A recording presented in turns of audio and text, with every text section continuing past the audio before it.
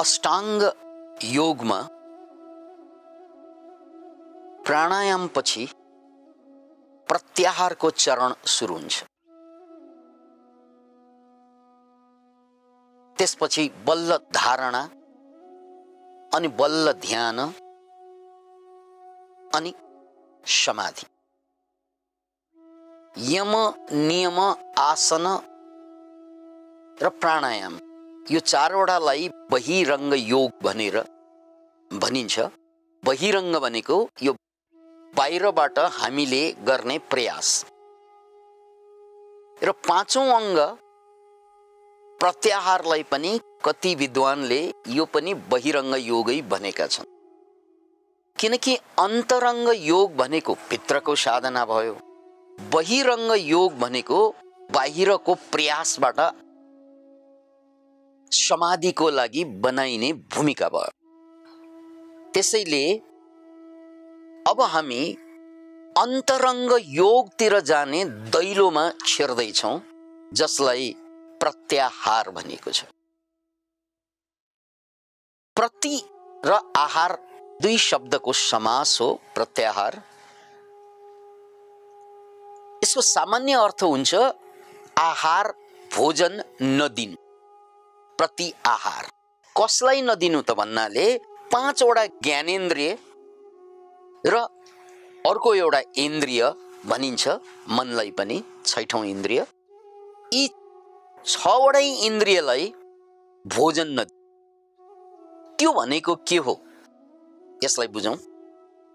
जसरी ध्यानमा हामीले आँखा बन्द गरेर बस्दा हामी बाहिरका दृश्यहरू हेर्दैनौं।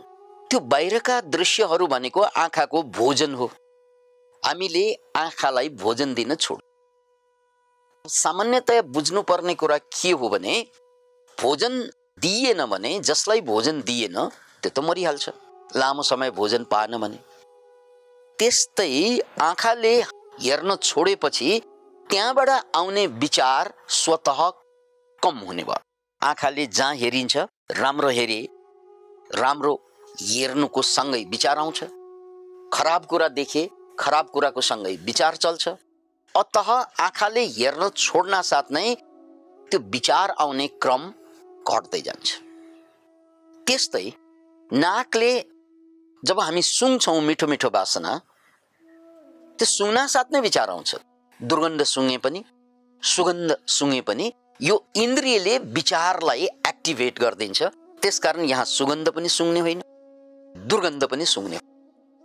त्यस्तै मुखले मिठो स्वाद खाँदा विचार आउँछ, तितो खाँदा पनि विचार आउँछ। त्यस्तै छालाले नरम नरम छुँदा पनि विचार आउँछ र कडा कडा चिज, अवाञ्छित चिज छुँदा पनि विचार आउँछ। एवं रीतले कानको कुरा गरौँ, कानले पनि ध्वनि सुन्दा जस्तो ध्वनि सुनिन्छ त्यो अनुसार विचार आउँछ। त्यसकारण प्रत्याहार भनेको समाधिसम्म पुग्ने दैलो हो। यहाँ पाँचवटा इन्द्रियलाई बन्द गरेर साधना गरिन्छ। आँखा त बन्दै छ, नाकलाई गन्ध दिएन, अब मुखले पनि स्वाद पाएन, छालालाई पनि नरम गरम केही चिज दिएन, अब खुला छ कान। त्यसैले एउटा साधना बनेको छ नाद अनुसन्धान। त्यसमा कानलाई पनि थुनिन्छ, नङलाई काट्ने अनि कानलाई बिस्तारै चाहिँ थुन्दै थुन्दै लग्दा, टाइट गर्दै गर्दै गर्दै लग्दा झ्याप्पै बाहिरको आवाज बन्द हुन्छ।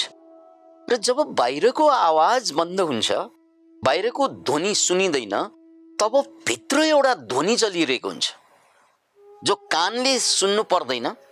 चेतनामा एउटा ध्वनि गुन्जायमान भइरहेको हुन्छ। त्यस्ता 10 किसिमका ध्वनिहरू हुन्छन्।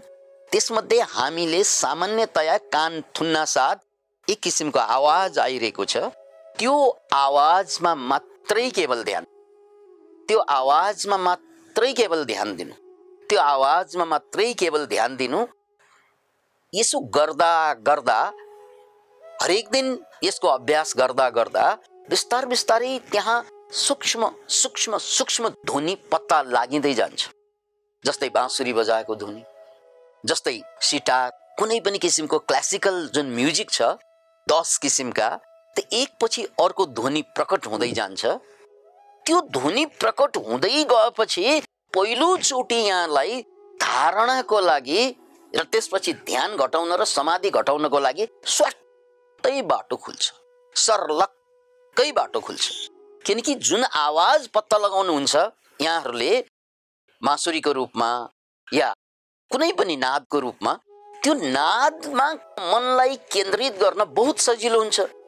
मन केन्द्रित हुनासाथ नै अब यस्तो अवस्थालाई लय योग भनिन्छ। किनकि त्यहाँ हाम्रो विचार, हाम्रो तर्क, हाम्रो बुद्धि, हाम्रो फ्युचर, भविष्य, हाम्रो विगत, यो जम्मै कुरा विचारमा केन्द्रित छन्। यो सबै विचार सर्लक्कै विलय हुन्छ त्यो ध्वनिमा। त्यसकारण यो अवस्थालाई लय योग भनिन्छ। लय भनेको विलय हुन्। के विलय भयो? त्यो ध्वनिमा मेरा विचार, मेरो तर्क, मेरो गणित, मेरो बुद्धि, यो सबै कुरा त्यसमा लय हुन्छ, विलय हुन्छ। त्यसपछि मेरो द्वार खुल्छ अन्तर्योगको। अहिलेसम्म हामी बहिर्योगमा छौँ। यमका कुरा, नियमका कुरा, आसनका कुरा, प्राणायामका कुरा, यो जम्मै बहिर्योग भयो। अब अन्तर्योगमा जानु पर्यो, अन्तर्यात्रामा जानु पर्यो। र अन्तर्यात्रामा जानको लागि ध्वनि सबभन्दा कारगर, सबभन्दा शक्तिशाली माध्यम बन्छ। यसलाई भारतीयहरूले नूर र नाद भन्ने गरिन्छ। नूर भनेको ज्योति प्रकट हुनु, नाद भनेको ध्वनि प्रकट हुनु। अतः यो ज्योति र यो ध्वनि, जसलाई अनहद नाद भनिन्छ। अनहदको मतलब कतै बजाइएको होइन, कतै ठोकेको होइन, कसैले प्रयास गरेको होइन, तर मभित्र त्यो सुरिलो ध्वनि चलिरहेको हुन्छ। यो डिभाइन ध्वनि, यो डिभाइन, यो दैवीय, यो दिव्य ध्वनि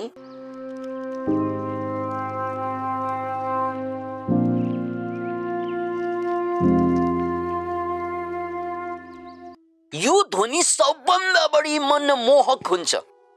यो बाहिरका संगीत सुन्नुभन्दा कैयन गुना।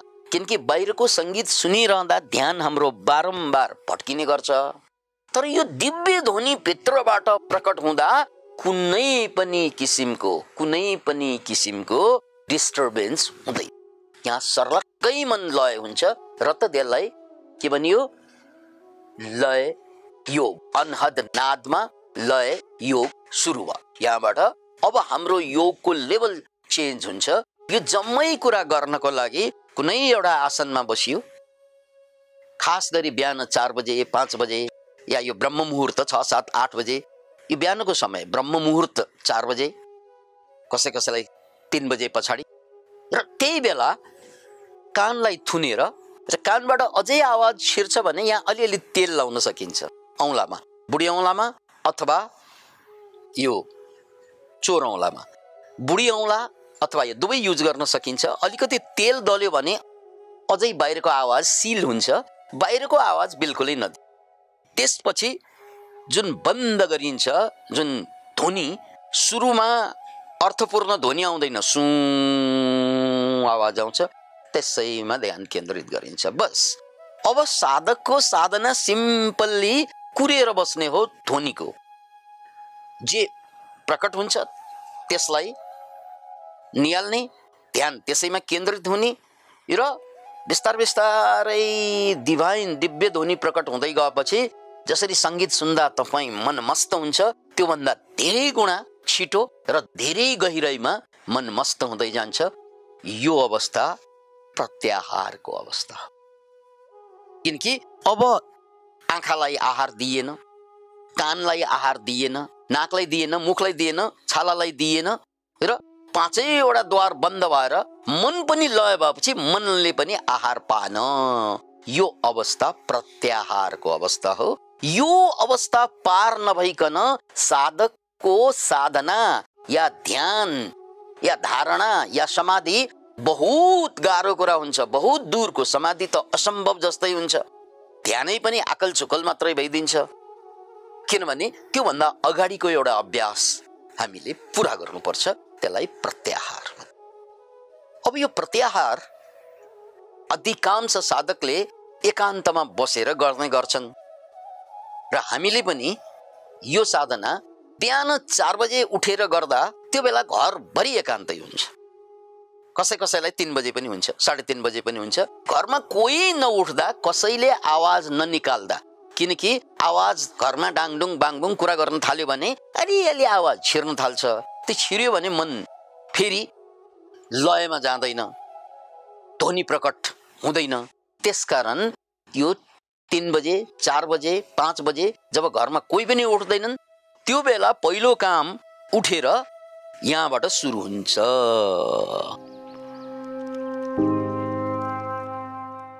हेर्नुहोस् है, यसलाई नाद भनिन्छ। नाद र नूर एकैसाथ प्रकट गर्ने हो भने यसरी ठिच्दा यो दुईवटा औँलाले, कान चाहिँ ठ्याप्पै बन्द भएको हुन्छ, यो दुईवटा औँलाले बिस्तारै आँखामा बिस्तारै थिच्दै, बेसकरी होइन, बिस्तारै। यो शब्दलाई बुझ्नुहोस्, धेरै ठिच्यो भने आँखा ड्यामेज हुन सक्छ। त्यसकारण बिस्तारै थिच्दै जाँदा त्यहाँबाट नूर प्रकट हुँदै जान्छ, लाइट प्रकट हुँदै जान्छ, ज्योति प्रकट हुँदै जान्छ। एकातिर कानमा नाद आइरहेको छ, आँखामा नूर आइरहेको हुन्छ। यो नूर र नादमा मन बिल्कुलै लय विलय हुँदै जान्छ, विलय गर्ने हो त्यही। र यसपछि हाम्रो अन्तरङ्ग योगको यात्रा सुरु हुन्छ। कतिपय साधकहरूले पुरानो जमानामा गुफामा गएर साधना गर्छन्। बोधि धर्मको मलाई याद आइरहेको छ कि बोधि धर्मले भारत छोडेर चीनको गुफामा गएर, एउटा एकान्त गुफामा गएर साधना गर्न थाले। र उनको साधना के त भन्नाले भित्तालाई आँखै खोलेर ट्वा परेर हेर्नु। अब भारतदेखि चीनसम्म पुग्नुका थुप्रै कारण होलान्, तर एउटा बुझ्न सकिने कुरा के हो त भने उनी जुन ठाउँमा जन्मे, जुन ठाउँमा हुर्के, त्यहाँ धेरैले चिनेको बुझेका हुन्छन्। त्यसकारण अरूले डिस्टर्ब गर्ने चान्स बढी हुन्छ। अब गुरु नै भइसकेपछि उनलाई खोज्ने मान्छेहरू हजारौं हुन्छन्। र सबैबाट पर गएर कसैले नचिन्ने ठाउँमा, कहाँ चीनबाट चाइनिज भाषै नबुझ्ने ठाउँमा गएर उनले एकान्तवास गरे, जसलाई पछि जाजेन मेडिटेसन भनेर भनिन्छ। मात्र आँखा खोलेर केही नगर्ने, चुपचाप बस्ने, चुपचाप, sitting silently, doing nothing, and spring comes, grass grows by itself. केही गर्नु पर्दैन, चुपचाप बस्नु। यो चुपचाप केही नगरिकन बस्नु भनेकै के त प्रत्याहारको अभ्यास हो। आँखालाई, मुखलाई, कानलाई, मनलाई, केही चिजलाई पनि खुराक दिएन। अब बोधि धर्मको अभ्यासमा त आँखा खोलेरै गरेका हुन् उनले। आँखा खोलेर गर्दा पनि आँखाले भित्तामा मात्रै, केही नहेर्ने, खालि भित्ता मात्रै हेर्ने, ट्वा पऱ्यो, केही नहेर। दायाँ बायाँ हेऱ्यो भने त्यसले मन निर्माण गर्छ, विचार निर्माण गर्छ। केही नहेरिकन ब्ल्याङ्क हुँदै गयो भने यसले बिस्तार बिस्तारै विचार मेटाइदिन्छ। र साधकहरूको हकमा त्राटक भन्ने अभ्यास छ, त्यो अभ्यास यसरी नै गरिन्छ। आँखै खोलेर गरिन्छ, अनि खोल्दा खोल्दा पिरो हुँदै गएपछि बिस्तारै आँखा आफसे आफ बन्द हुन्छ। र त्यसपछि मन स्वतः त्यो भित्ता जस्तै ब्ल्याङ्क हुँदै जान्छ, भित्ता जस्तै खाली हुँदै जान्छ। र यो खाली भइसकेपछि अब अन्तरङ्ग योग सुरु हुन्छ।